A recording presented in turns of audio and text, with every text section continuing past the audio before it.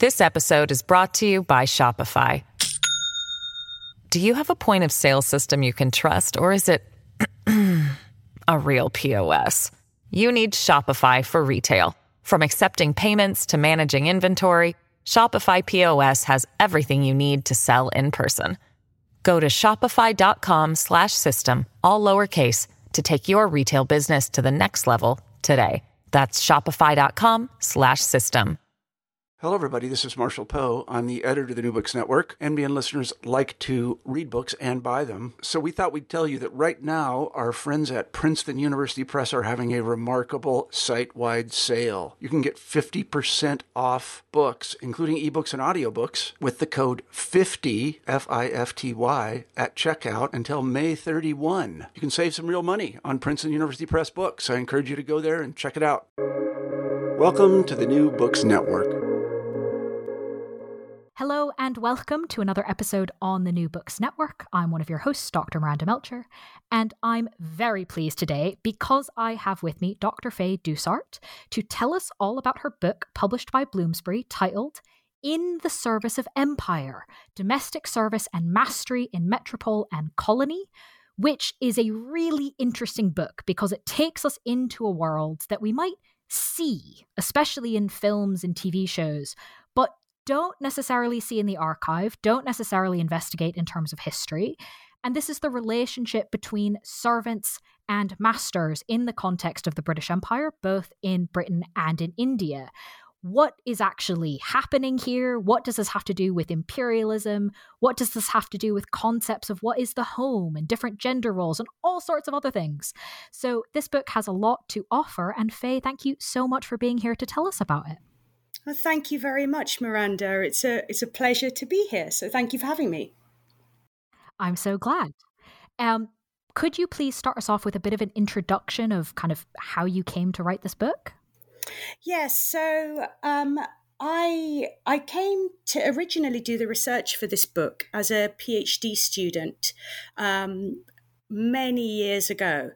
And I ended up working on domestic service because I was interested in social history. And as a master's student, I came under the tutelage of Professor Catherine Hall at UCL, who really showed me that the kind of dynamics of gender in our world, in our everyday lives. And this was something I was really, really interested in and really wanted to work on.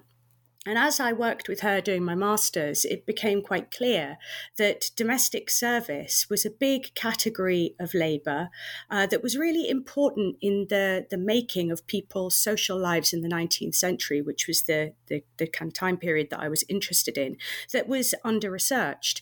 So I saw a kind of opportunity for research, and the more work I did, the more possibility there seemed to look at this work and to have a look at the relationship between employers and their servants in the context of the British Empire. You know, there was some work that looked at domestic service in Britain. Lee Davidoff was one important scholar, and Pamela Horn had written on it, and various others. But there was very little work that thought about domestic service in relation to imperialism. And that looked at domestic service in comparative ways across imperial space. So I was quite keen to do that, to try and think about this master-servant relationship in a context that included both Britain and a colonial site, in this case, India. So that was how I came to do it. I started doing it as a PhD student, and then after I'd finished my PhD, I actually got a research position doing something quite different, working with Professor Alan Lester, who's a historical geographer. And I ended up working on humanitarianism and colonization for several years. And after I'd finished that research, I came back to the domestic service research. And although the field had moved on in the interim, it seemed that there was still space for a book on domestic service across metropole and colony. So that's how I came to write the book. Wonderful. Thank you for giving us that background. It's always, I think, really interesting to kind of hear how people come to a particular topic.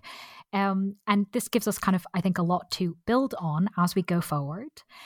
I want to, I think, start us off thinking about the home, especially as sort of a concept. If we're talking about domestic service, it's kind of obvious that we're talking about the home, but I think it's worth interrogating, hang on, what does that actually mean? Because it does change not just over the time period of the book, but our idea now versus any idea in the 19th century is probably not quite the same. So can you take us through when and why the idea of home was sort of changing during the time period you look at, and especially taking on kind of spiritual significance, ideas about who is in what kind of space? What's going on here? Yes, so the home, the home had, I focus on the 19th century, and there's quite a bit of debate about when the domestic sphere took on the kind of meanings that we see it taking on in the Victorian period, in the 19th century. There's a lot of discussion about separate spheres and whether separate spheres is an appropriate way to think about gendered relations, an appropriate conceptual frame.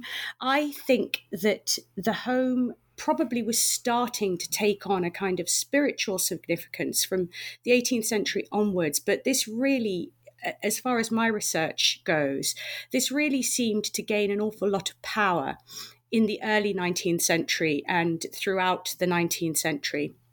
I think this is associated partly to do with the evangelical revival of the late 18th and into the 19th century, and also to the expansion of industrial society and the emergence and expansion of a kind of middle class identity. It isn't just about middle classness, of course. You know, the domestic ideal, the ideal of a home as a place of the site of the family, a place of nurture, a kind of sanctuary from the outside world, was something that had a power, as I say in the book, that had a power that stretched beyond the boundaries of the middle class. It became a way of thinking about what was distinctive and different about the place where the family laid, the place where the family stayed, and the place where productive work happened. But I think it's really, from across the 19th century, as far as what I've looked at goes, I start to see this big shift in how the domestic is being imagined, how it's being represented in novels, how it's being represented in art, the way that religious figures are talking about it, the way that it's just being thought about in a wide range of cultural outputs across the 19th century. It's taking on this significance and becoming something, a space and place that's imagined in ways that are I think, quite different from previous centuries. These ideas tend to kind of revolve around the idea of the family being sort of secluded in a home where paid for work ideally doesn't happen, that it's a place of rest, ideally a place of nurture, and less, and a place to a large extent of that's free from the cash nexus. Bunch of different things happening there. Yes. Very different kind of from the previous way of conceptualizing it. Yes, I think so. I think that it's, there's a kind of ideology that's emerging, I think, which sort of sanctifies the home. And like I was saying, we could see it sort of articulated in a range of cultural products, but that doesn't mean that is exactly how people are living their lives. I think the home can have this importance. It can have this sort of poetic resonance in a way, in terms of domesticity and how we think about what a domestic space is, what it means, what it should look like, what people should do in it. But people's ability to conform to that or live according to that ideology is going to be limited. I mean, you can only have a home in which the majority of its inhabitants don't work for wages when you have a certain level of affluence. You can only decorate your home with, chintz and lovely fabrics and have it ornaments around the place and grand mirrors reflecting the family back to themselves when you have a certain level of comfort. And the vast majority of homes, I imagine, up and down the country through the 19th century were not able to live according to that ideal, but it doesn't mean the ideal didn't have that power. It doesn't mean that the ideal of a comfortable place where a family could live that was ideally occupied by a non-working wife who would delegate domestic labor to domestic servants, children who might be cared for also by other domestic servants, and a husband who would go out to work and earn the capital in order to sustain this family. This was a powerful cultural imaginary, I think, that even when people couldn't live according to it, might also shape the way that they did organize their lives, in an approximation of that ideal. So I think this home, and this kind of gendered idea of the home as a place of nurture and security, feminized space, was really important for shaping the way that the relationship between domestic workers and their employers, the master and mistress of the household, were relating to each other throughout the period. No, absolutely. As we know, even if not everyone can achieve the ideal, the fact that it is an ideal is still incredibly powerful. Perceptions matter, right? Absolutely. And I think especially in a society that is a kind of a sort of developing a kind of model of capitalism that revolves around consumption, that the ideal is really, really important in encouraging people to consume to a large degree. So these households, this ideal household is a unit of consumption rather than production. It's a place where largely reproductive labor happens. So things ideally are not being made in these houses. Things are being consumed in these houses, to put it very simply. Mm-hmm. And this is really important for driving capitalism on when you imagine that reproduce at scale across many households, then you've got something, an important source of consumption. Consuming furnishings, consuming foodstuffs, and all of that stuff has to be prepared. All of that stuff has to be maintained, kept clean.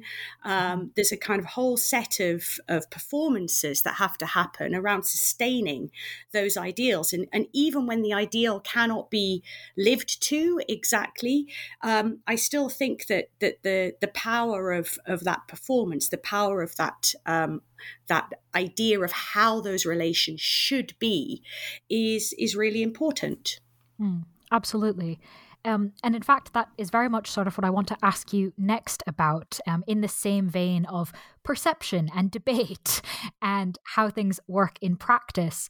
You discuss in the book the, quote, servant problem.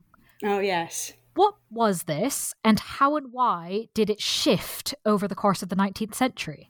So the servant problem is something that is discussed almost constantly from in the period I'm looking at, and I'm sure it was being discussed in the earlier period, which I haven't done so much research on, but certainly in the 19th century, one of the things that is most common in conversations around servants is talking about them as a problem. And at least when I say conversations around servants, I mean servant employers, largely talking about servants in this case. So servant employers in the mid-19th century were tending to talk about the problem of servants as being a problem of how to manage servants. how to manage behavior. And actually, that problem was kind of subdivided into multiple sub-problems. A very common anxiety was around what was called the love of dress, which was servants wanting to dress in fancy clothes that perhaps their mistresses thought were inappropriate for girls of their station. And there was a great anxiety around servants who wanted to wear crinolines and ribbons on their clothes, and clothing that would be, that they might feel beautiful in, I suppose. But the mistresses were very anxious about that. They were anxious about followers, by which I mean men that might be courting domestic servants in the households. They were anxious about honesty. And so a lot of the discourse around the servant problem around the mid-19th century is to do with how you can appropriately manage servants' behavior. And I think this might be a symptom of a big expansion in servant keeping. So, as we get an increase in the number of separate families living together, that we also get a concomitant increase in the number of servants who are being employed. And that means that there are lots of people who are employing domestic servants in households, possibly in ways that they haven't done before. So there's a market for advice. There's a market for the kind of domestic advice literature that tells people how you run a household, how you manage the servants. And out of that comes this kind of idea of a problem with servants' behavior and the need to control servants. I think also that anxiety about control is also connected to a wider anxiety about lower class people on the part of middle and upper class people. I think we can think of this in relation to the sort of beginnings of labour organisation, and there being an anxiety about what servants are going to be, who servants are connecting to beyond the household, what information are they taking out of the private sphere into the world, when they speak to family and friends, that there's a sort of an increasing worry, I think, that servants are not of the family and might in some way betray. I'm using the word betray. This isn't the word that I saw, but I think it's kind of the best one to describe this anxiety on the part of employers, that servants are going to somehow betray their employers, or they can't be trusted, and so they need to be controlled. So this is the kind of texture of this problem, I think, until the later 19th century. In the later 19th century, the anxiety shifts and starts to be more about keeping servants, finding servants. There's a increasing articulation of a scarcity of servants. In fact, there isn't a precipitous decline in the number of servants. There is a kind of tapering off from the 1890s onwards, according to my analysis of census returns. But there isn't a kind of rapid decline. However, there is a real anxiety on the part of servant employers that they just can't get domestic servants to come and work in their households. So this is a real problem, and there have to be solutions thinking through how to find decent servants and how to keep them. I think this is connected in some ways to shifts in what we might broadly call ideas about womanhood and youth. So in the 1871, there's an Education Act that expands the provision of education. I think there are various commentators who worry that this is going to mean that domestic young girls are not going to be fit for domestic servants. They're going to want to go into other kinds of work.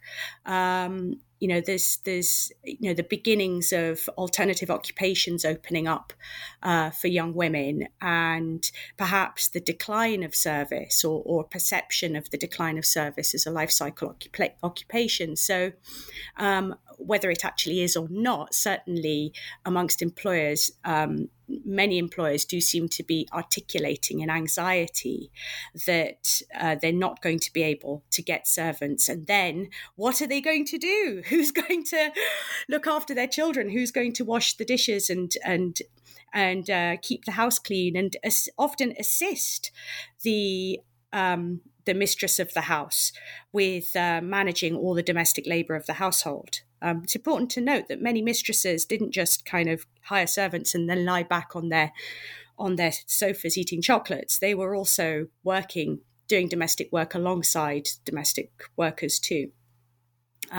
Anyway, so that I think is the kind of broad shift in the problem. It goes from being a perception of a problem around managing servants, controlling them, to a perception of finding servants towards the end of the 19th century.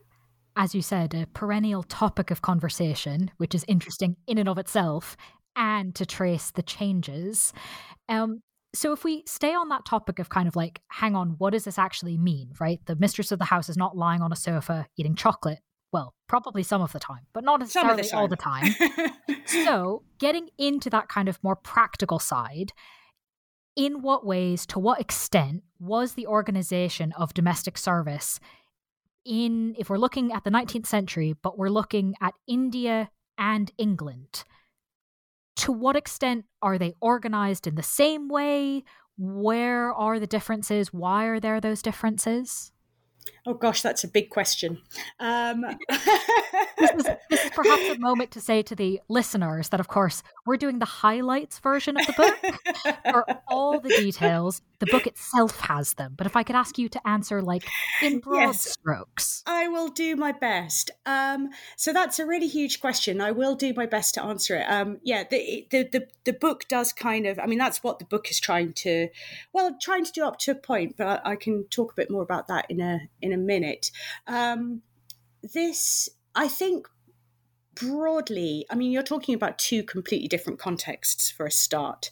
India is a place where white Britons have migrated, but in tiny numbers, really, relative by comparison to other colonies of white settlement. And it's a place that white Britons are migrating to and setting up homes. Many more women going there after 1857, after the uprising of 1857, when India came under direct crown control from the East India Company. So you're seeing sort of a different setup from the start in terms of the kinds of households that are being set up. We've got colonial households in India where people are living as a white minority in the position of colonizers, and the domestic workers that they are employing in their households are Indian people. On the whole, in the period I'm looking at, many more of those Indian domestic workers are male, whereas in England and in Britain at that time, the profession had become largely feminized. There were still male servants, but it had become, by the kind of second half of the 19th century, primarily a female occupation. Whereas in India, there were many more male servants. English people, or British people, sorry, I should be careful not to slip between English and British, even though my 19th century kind of English people did tend to slip between British and English, maybe not so much the Welsh and Scots making the same slippage, but colonizers in India at this time tended to employ many more domestic servants than they would have done in England. They tended to have a bigger complement of servants in their households. They complained that they had to do this. It was necessary to do this because of the nature of the climate, because of just how things were done. There was an argument or an idea that in employing domestic servants in Indian households, they were kind of copying what they saw as kind of Oriental, quote unquote, Oriental practice. So, those were a couple of major differences. The context is completely different. The climate is different. The kind of households are different. So we see a very different kinds of work being done by domestic workers in the colonial and in the metropolitan context. Having said that, there are similarities as well. When people travelled, when white Britons travelled to India to set up homes there, they didn't suddenly leave behind their ideas of what it meant to run a household and what it was to be a master.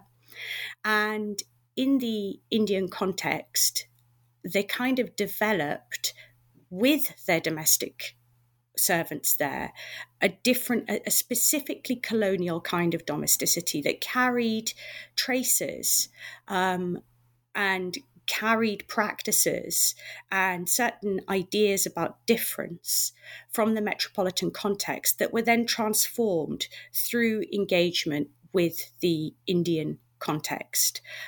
So we get a new sort of domesticity emerging that is specifically colonial in the colonial sites, in these colonial households. I don't know if that answers your question. I feel like I've gone on. I think it really does. And in fact, I do obviously want to ask more about this, and so I will. But I do think that answered kind of that question and brings us to this idea of, right, the colonial project nature of this. Because you talk about in the book that obviously the colonial project, the Anglicization project specifically, has a lot of elements to it, and you're looking at it in the domestic sphere. And interestingly, you say in the book that it's in this domestic sphere that you see the limits of this project sort of come up the most clearly. Yeah, why I is think that? so. I think it's because of intimacy. So I should say, that I'm looking in the book at specifically at white British colonial households. There is a huge landscape of servant employing beyond those households in India, which other scholars, Swapna Banerjee is one, who's done a really, really important work on this. And there are many young scholars up and coming who are doing really interesting work on domestic service in Indian households in the context of British imperialism. And I'm looking specifically at these white colonizer households. And I think that partly the thing that the reason that Anglicization or the limits of that project are shown is partly because of the desire of Britons to, the desire to have a sort of a domestic world that they feel power over. And when they are in these households, with these domestic servants that they're so physically close to and often emotionally really close to and dependent upon, then that rubs up in difficult ways against this idea of them engaging in this colonial project that is to transform this place.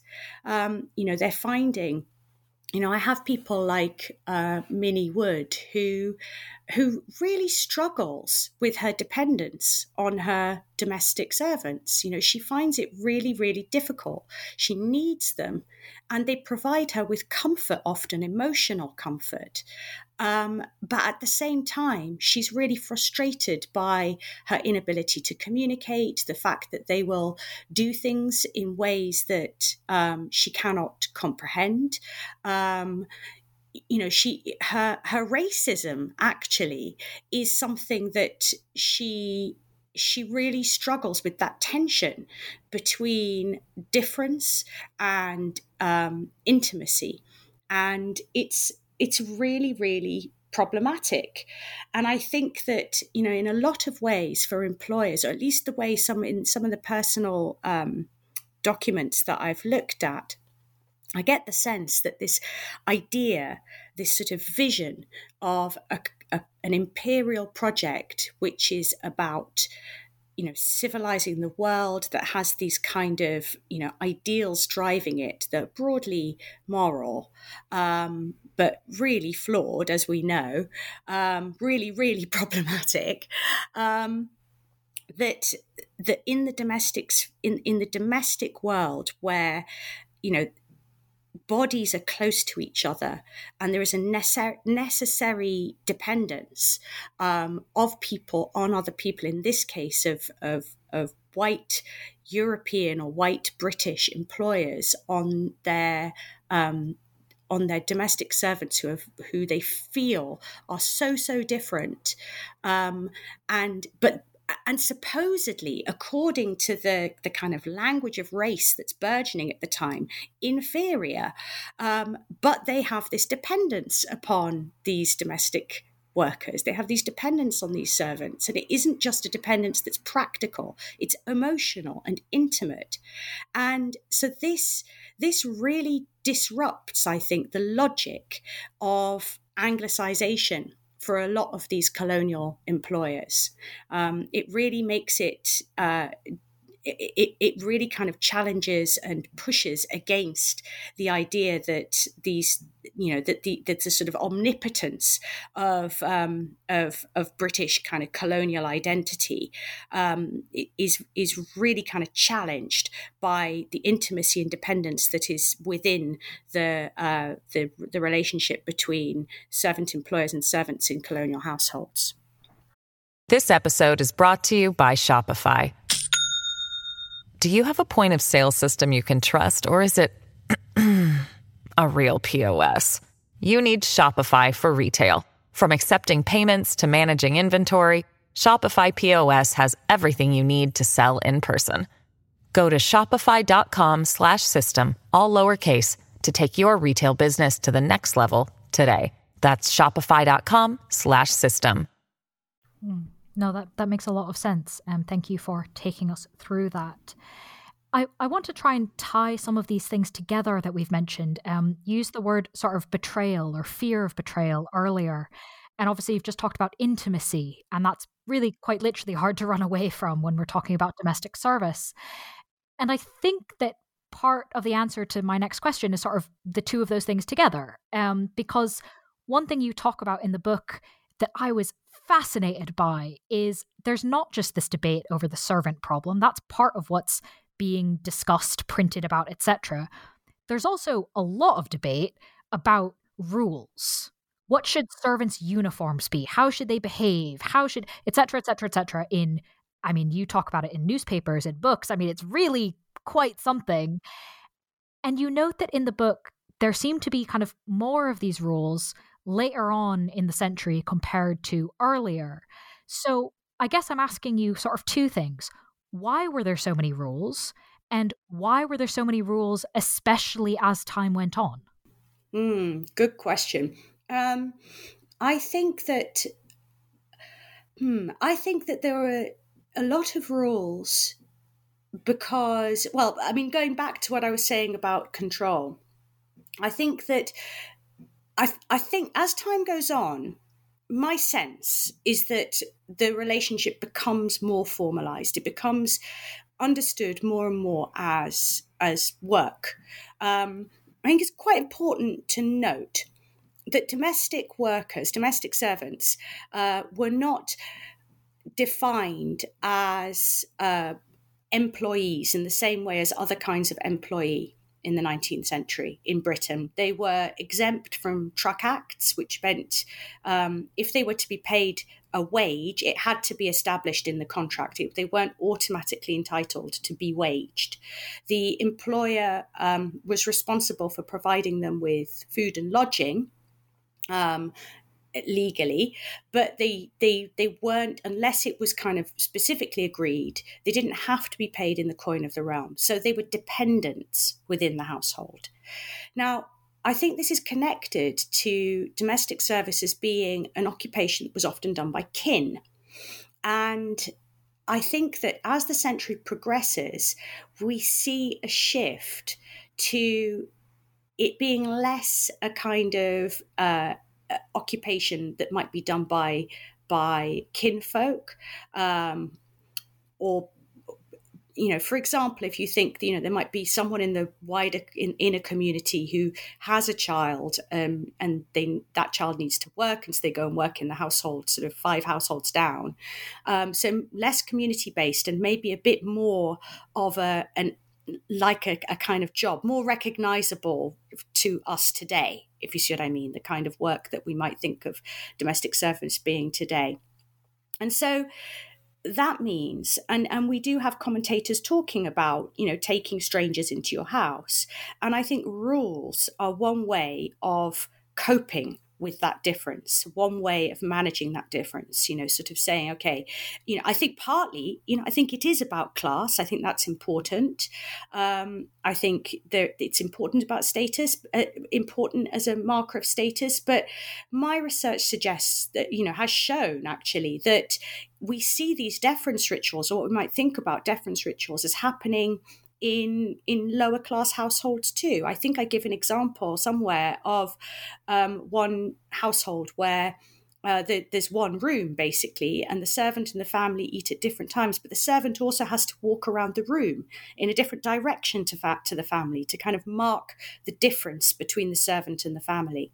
So I think that the rules are in part about marking the servant's difference, somehow kind of protecting perhaps against the intimacy of the relationship and the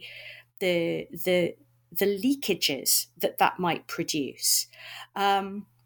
So I think that I think that's where, that's what the rules really are about. I think they're defensive in my view. Other people may disagree with me. I'd love to chat about this with some of my colleagues. But I think that as the century progresses, we see this shift. We see this introduction of uniforms. And I think partly, to a large extent, it's about sort of defining the servant as an employee of a household, as distinct from the family, as someone who is different. And that stands for a few different kinds of different. It can stand for class difference. It can also stand for a difference that's about intimacy and privacy and the secluded nature of the family unit as well. As I said, ties a lot of things together that you've been mentioning. So really interesting to think about. I want to ask about something else you talk about in the book, because I think it's very easy to accidentally sort of think about everything from the point of view of the masters and mistresses, right? They do, yeah. Their voices quite literally are louder, are the ones that are recorded, etc. Absolutely, yes. And they're often the ones that, have the prestige films, right? Like they're literally the ones that get to tell the stories quite often. But you talk about in the book that it's not just them that we hear from. We also hear from the servants, and not just in like archives that we only hear now. We did actually hear them at the time, especially through newspapers. Yes. So yes. What are they doing? Why are they talking to newspapers? How does that work? So I think servants were an awful lot noisier than we give them credit for. Certainly employers are constantly complaining about how noisy they are. I think that one of the problems isn't just that, that the employer voices are being recorded. It's also to do with the archive as well. So when I originally started this research, it was extremely hard to find the voices of domestic workers in the archive. And partly that wasn't just a problem of them not being recorded, it was also a problem of archival practice too. And the fact that, they hadn't been seen, I think largely because they were women doing work in a private space, domestic work specifically, they hadn't been seen as significant enough for archivists to actually give priority to in terms of assigning keywords and that kind of thing. So we could get into a big discussion about the discriminatory archive, but I just think that I think now we might find more and more and more sources where we can actually hear servants speak and hear and see their writings. But yes, so I look at them in their writing into newspapers. And I was really astonished when I did the research to find so many servants writing to newspapers. I focused on the Times newspaper because I felt like this was a newspaper. It wasn't the sort of most widely read newspaper at the time, but I thought it was a newspaper that would be largely read by a kind of conservative small c audience, the kind of middle and upper class audience that I was interested to see servants speaking to. And I was really astonished to see when very often after there had been some kind of editorial or some kind of article that in some way maligned servants or where there had been any kind of controversial thing happening to a servant or by a servant, how many servants would then write to the newspaper to comment or to contradict things that were being written about them. And obviously, it's really, really hard to verify those letters. I can't say with absolute certainty, yes, these letters were being written by servants. It's possible they weren't. However, I suspect that they were. I think that many of the servants seem to be writing from a perspective of knowledge about the kind of work that they were doing. They were often quite indignant, and they were determined to put their opinions across in a place where their employers would see them, which is in the pages of the newspaper. And they could do this anonymously, of course, where they might not be able to very clearly articulate their views to their employers at work because obviously they might be at risk of losing their places. Then the newspaper was a place where they had an opportunity to speak and be heard and be seen.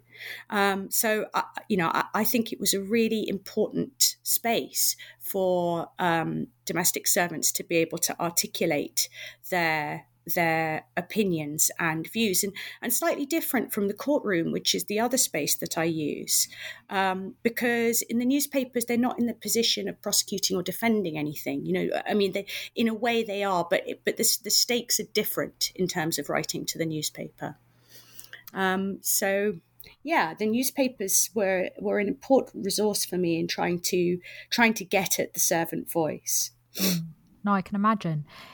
You mentioned courts a moment ago, and I would like to ask you about that, because you do also talk about in the book instances where servants end up in court, but not just where servants are being the one accused, right? That might be what we think of initially, but actually where employers are the ones being accused by their servants in the colonial context. Yes. What can we learn from these? Well, I think one thing is that you can get interesting information from those court cases about the dynamics of the households, because otherwise we're tending to glean those details from employer letters or diaries or advice manuals, which is only giving the employer perspective. But then in the court case, we can hear servants actually or see servants representing themselves and putting an alternative perspective on what is going on in their lives, in their working lives, working in these colonial households. I think the willingness to use the courts is quite interesting. I'm, I think that it's interesting that they should have the kind of knowledge and the preparedness to be able to take employers to court, especially in circumstances where those courts would generally be quite biased against those servants.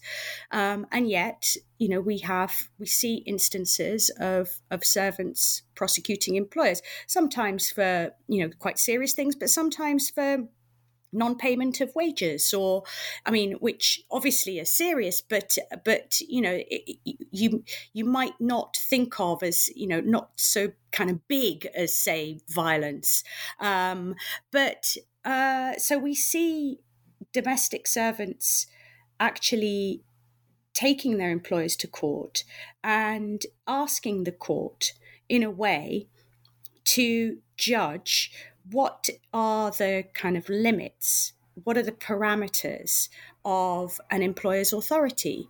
What is an employer ultimately allowed to do in that relationship? What is the servant allowed to do in that relationship? So, I think it's quite an important site for negotiation and agency. We can see, I think, domestic workers in India taking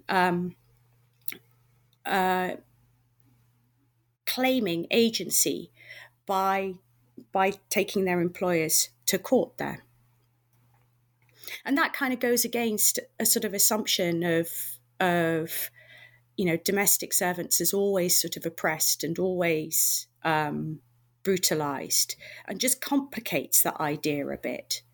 That's not to say that they weren't broadly oppressed, that they didn't have as much power as their employers. That's, I wouldn't go so far as to say that there was any kind of equality in their relationships.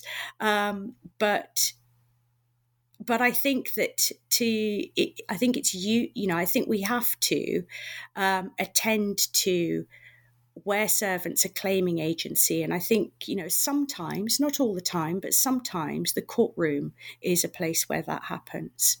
They might be frustrated. They might not win their cases. In fact, the consequences of that might be dire, but they're going anyway. And, I feel like it's really important for us to pay attention to those sorts of moments as historians. Absolutely. And in a similar vein, right, court cases are important in a lot of ways, no matter what the verdict is, right? Absolutely, yeah. And similarly, you look at something in the book that fails, and yet the fact that it fails is part of what's interesting about it, but not all of it. So what can we learn when we look historically at something that failed, in this case, attempts at forming unions for domestic workers? Well, I think one thing we can learn is that domestic workers were trying to form unions from really quite early on. I think the initial, if I remember rightly, an initial attempt was actually made in as early as 1825, although I don't discuss that in the book.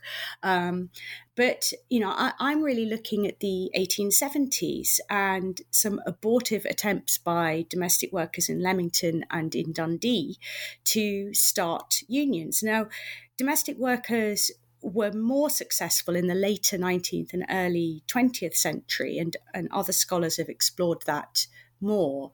There was a young woman called Jessie Stevens who was really important in the domestic workers union in the later period. However, I looked at the 1870s and some particular moments when domestic workers tried to organise. And, this was a time, we think about the broader context. This was a time where labour organisation more broadly was really starting to get going. And it's interesting to me that these largely women, there were some attempts by manservants to also unionize around the same time. But I was interested in these maid servants in Dundee and the domestic servants in Leamington, and they, I think that again it kind of. I think again, it is a counterpoint to this idea of domestic servants as sort of always, there seem to be kind of two discourses or two kind of popular ideas around domestic servants. One is that they were all kind of working in these huge households like in Downton Abbey.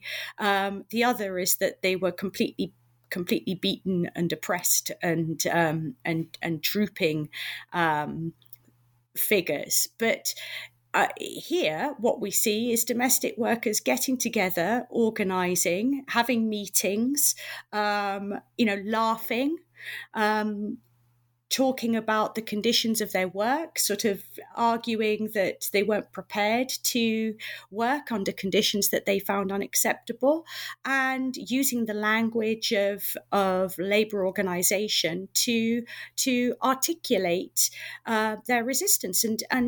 And whilst the movements failed, ultimately, the press certainly sat up and took notice. These organisations were written about in national newspapers. They were, there was discussion of what this labour organisation on the part of domestic workers could mean.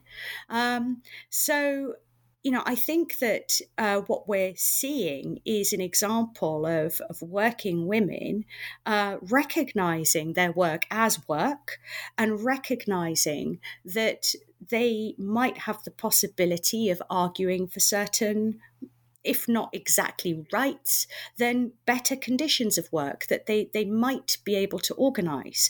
It was very difficult for them to organise.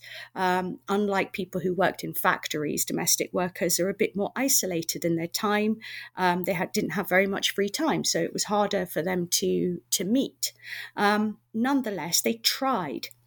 And I think we've got to kind of give that spirit some credit, and think about, what that means for how we think about women's work and women's labour organisation more broadly in the 19th century, because, the 1870s is quite early for women to be organising in this way. Mm-hmm. And as you said, even if it didn't work, it tells us a lot about what they were thinking and what they thought was important. Yeah, I mean, again, I think it's an example of people who we might assume not to have any agency, actually, sort of articulating agency and making a claim to it in quite a public sort of way. I mean, in terms of the way that this was being reported in the press, more broadly than just in local newspapers. No, exactly. Being taken seriously, even if it didn't end up working. Absolutely, yes. Yeah. So there's obviously, I mean, I could ask you a whole bunch of things going into detail about things, but I did promise this would be sort of a highlights tour, which brings us, I think, to the end of that main portion of the interview, leaving me with only my final question. You talked about at the beginning that you came to this book, sort of, you had the idea, did a bunch of work, and then went and did other things, and now I've come back to it. So I'm especially curious then to find out, is there anything you might be working on now or next, whether or not it's a book, whether or not it's on this exact topic? So I'm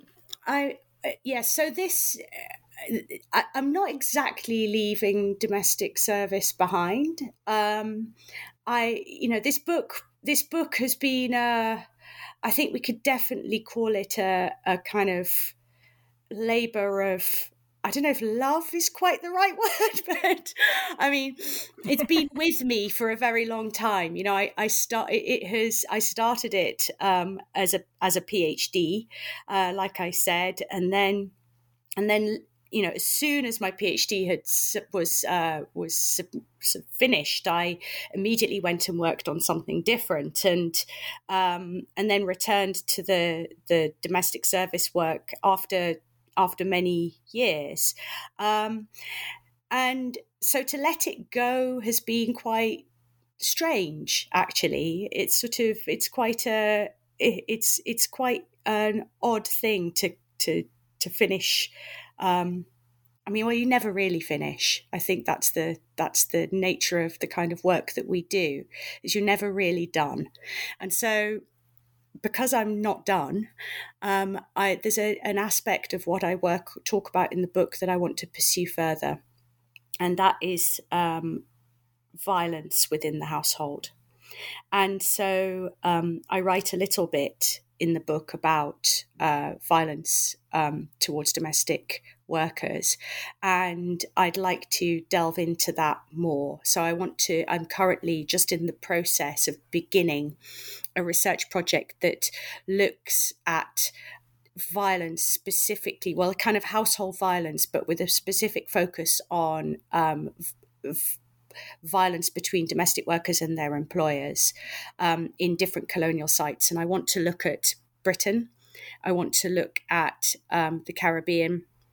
I'd like to also look at India, and I'd like to look at Australia as a colony of white settlement, just to see how this kind of household violence was differently sort of conceptualized, how it was responded to by wider society, how it was responded to by the state, and what the kind of discourses were that were shaping it. Because we have quite, we've explored, there are scholars who have explored the sort of spectacular violence of empire, and there are scholars who've explored the everyday violence of empire, and there are some scholars who have also looked at, domestic violence, although it is, an under-researched field.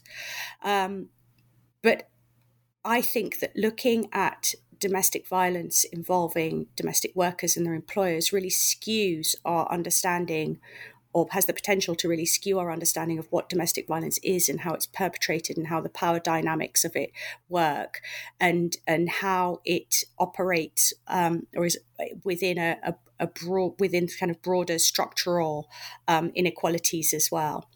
So that's what I'm really interested in exploring next. And so I'm just in the process of trying to find kind of appropriate case studies in order to research this and hopefully produce a book at the end of it.